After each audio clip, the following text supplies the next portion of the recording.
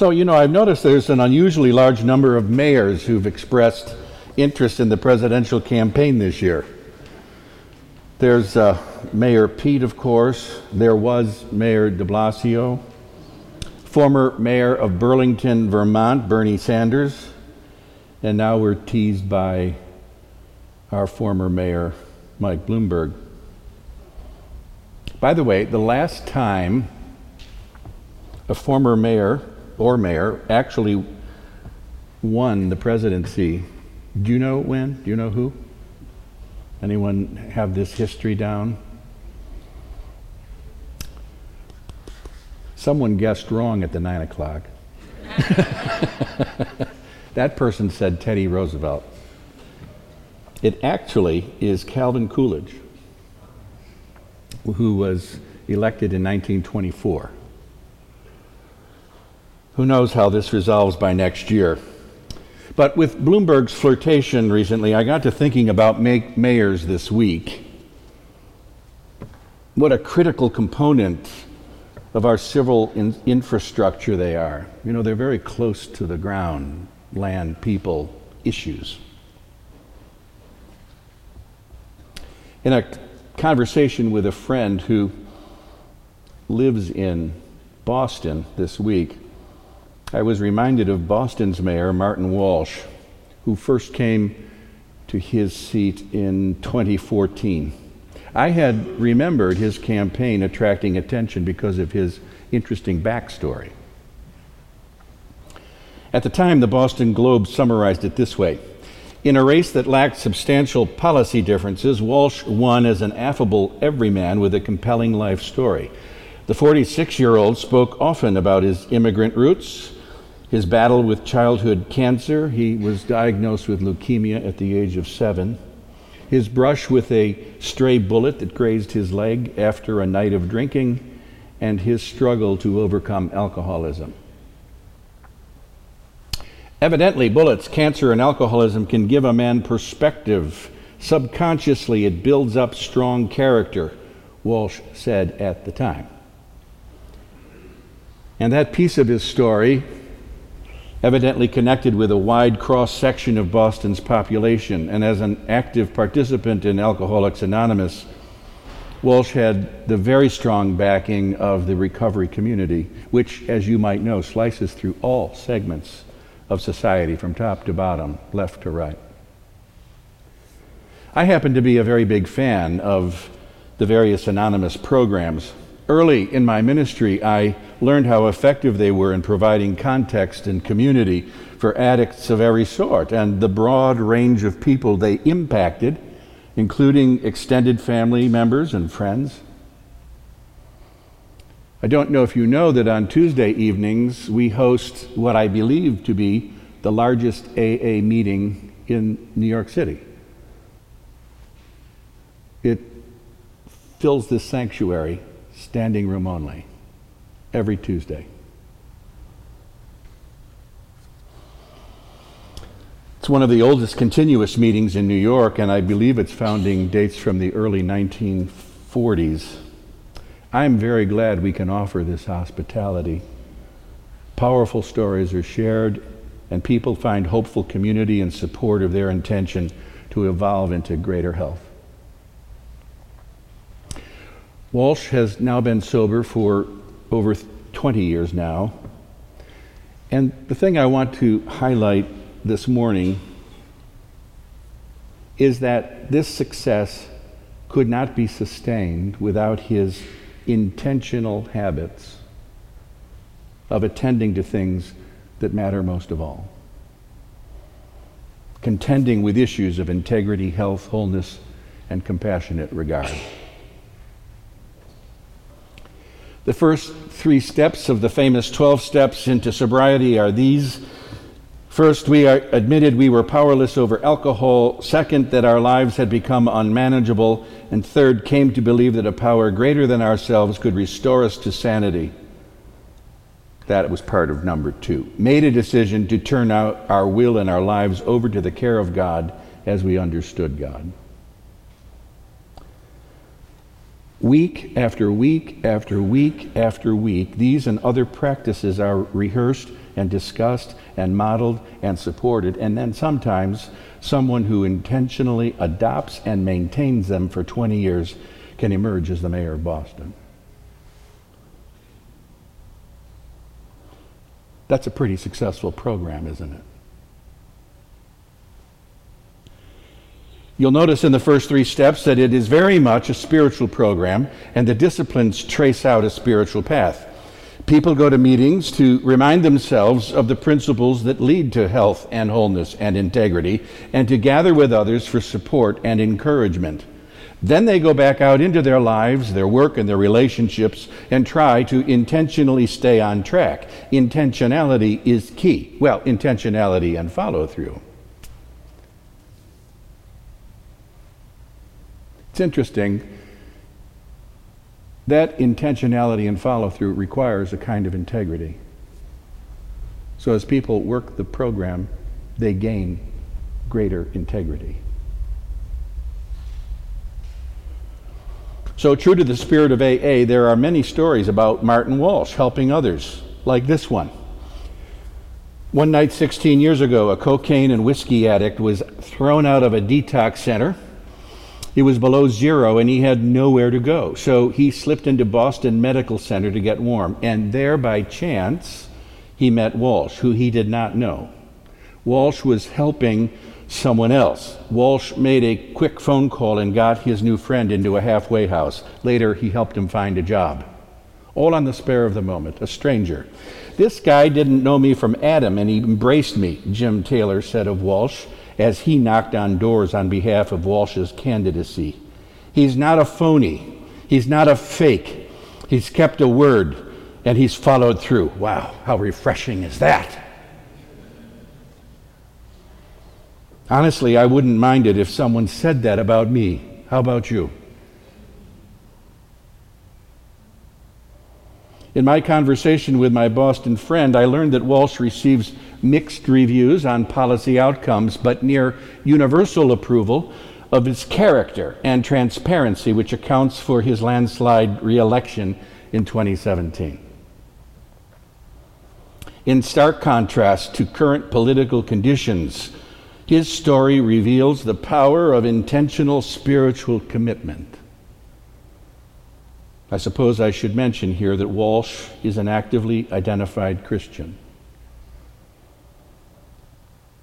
And I'm thinking we should pay attention to how intentional practice builds character, and character builds healthy community and healthy politics as well. There's a very simple point here for our purposes today. It's related to this matter of intentional spirituality, which is mostly unsupported by the larger culture. I mean, that's right, isn't it? You'd agree with me that there are now no cultural supports for spiritual practice in New York City today, right? Religious identity is draining out from our urban culture faster than landline telephones. And as far as many of your friends and coworkers are concerned, your going to church on a Sunday morning is an odd affectation, likely. I'm guessing you may not talk about it all that much, too. Maybe the equivalent of CCA, Christ Church Anonymous. Even so, if you approach this sincerely, it requires intentionality and follow-through. For most here today, attendance is not as imperative as it might be for an alcoholic finding a meeting. But if faith has a claim on our lives, if loving God above all things and our neighbors as ourselves is the ground beneath our feet and the air that inflates our lungs, it stands to reason that intentional spiritual practice becomes absolutely essential. As it is with any relationship we say really, really matters. It's the habits of the heart, the behaviors, the commitments of time and attention and integrity that tell the truth. You know how this is. If I tell you that I love my children and don't spend a shred of time with them, I'm lying to myself. Because love is as love does. Love isn't a statement. It's a collection of behaviors. And here's where that blunt assessment of C.S. Lewis comes in handy. What you do screams so loud, I can't hear what you say. Which begs this question. When it comes to our spiritual lives, what is it that we're actually doing? How do our intentions get exercised in follow-through behaviors?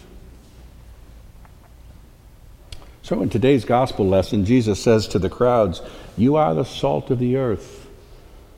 But if salt has lost its taste, how can its saltiness be restored? It is no longer good for anything, but is thrown out and trampled underfoot. You are the light of the world. A city built on a hill cannot be hid. Let your light shine before others so that they may see your good works and give glory to God." This speaks of developing habits concerning the things that matter most. You're not going to hear about this in the normal course of a typical day out there unless you intentionally seek it out. You know, friends, I have learned over the years that addictive behaviors come in all shapes and configurations. I would go so far as to say there isn't a person here who does not suffer from some form of addictive behavior.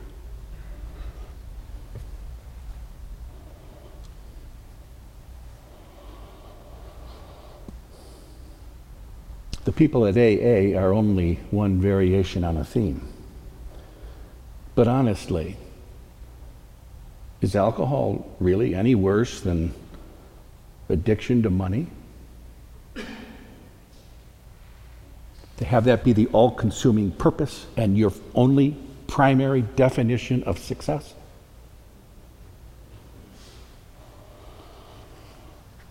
Is it any worse than sex, sleep, pills, work, adrenaline, pretending we're something we're not?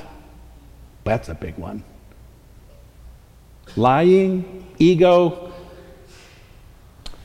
Anyone present who is addicted to technology?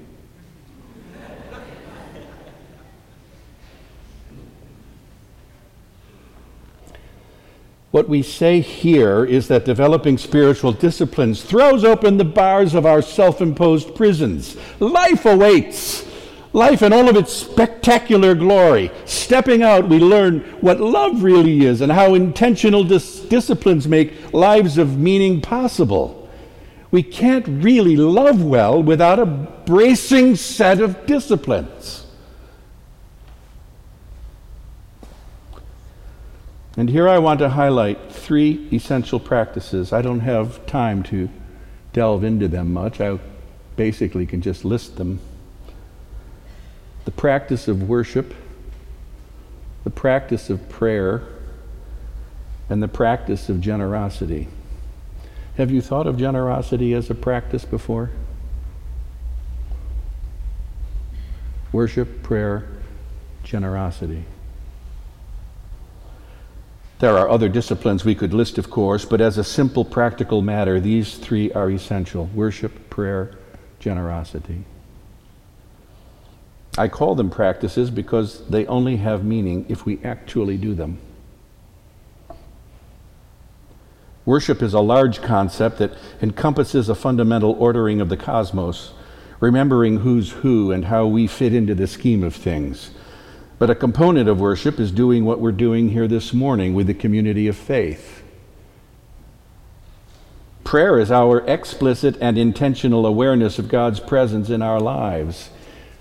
It is the language of spiritual relationship. If I say I love my wife and never communicate with her, or communicate very poorly, once again, I am lying to myself.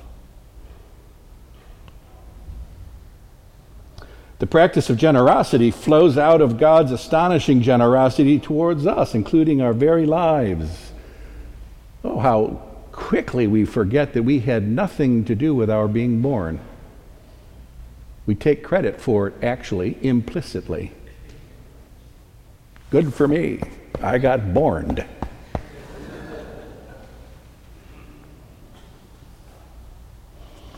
Giving is God's way of entrusting us to make a difference in the world. How trustworthy are we? Giving is God's way of entrusting us to make a difference. That's assuming we want to make a difference. To be salt and light requires the discipline of regularly giving yourself away. And here's where I would have said in a few minutes, you'll have an opportunity to practice this discipline.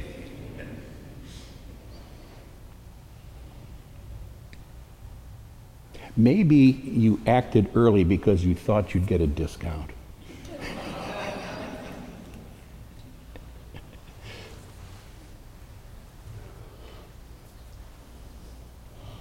There's a reason we ask for a pledge of support. Yes, we need the money, don't get me wrong, but the pledge is a tangible discipline over time. It binds your intention to your practice. It's growing up. Taking stock. Being honest with ourselves. Considering what we really intend. Worship, prayer, and generosity. Practices that will take us the distance all the way home at last. Worship, prayer, generosity. And friends, as those of you know who received my pastoral letter this past week, Christ Church is about to embark on a major project. We're going to do the first major renovation restoration of this sanctuary in 90 years. And it's going to require our moving our worship into Phillips Hall downstairs for about 10 months, starting with the first service following Christmas. It's coming right up. An act of generosity on your part will be to say, I want to make that work really well, and I want to participate in delivering the hospitality of Christ Church, the hospitality that you heard about from Charlene and Coco not long ago. You heard what our hospitality actually means in the lives of actual people. And the thing you need to observe is that you make that possible. You do. You make that possible. We collectively, because we have thrown in with one another to love God above all things and our neighbors as ourselves, and by God, we're going to stand on that as our principal vocation in life. And it calls us to be generous beyond our wildest imaginings with our means, with our time, with our hearts, with our hands. It is a beautiful thing, a commendable thing, and a thing that will re-dignify your life. We want to situate Christ Church for the future in a brand new way. Come this time next year, relaunching Christ Church 2.0. It's an exciting prospect, friends. And we're going to need you and all of us together, bound together in the common cause. I, for one, am quite excited. It's going to draw out the best from all of us.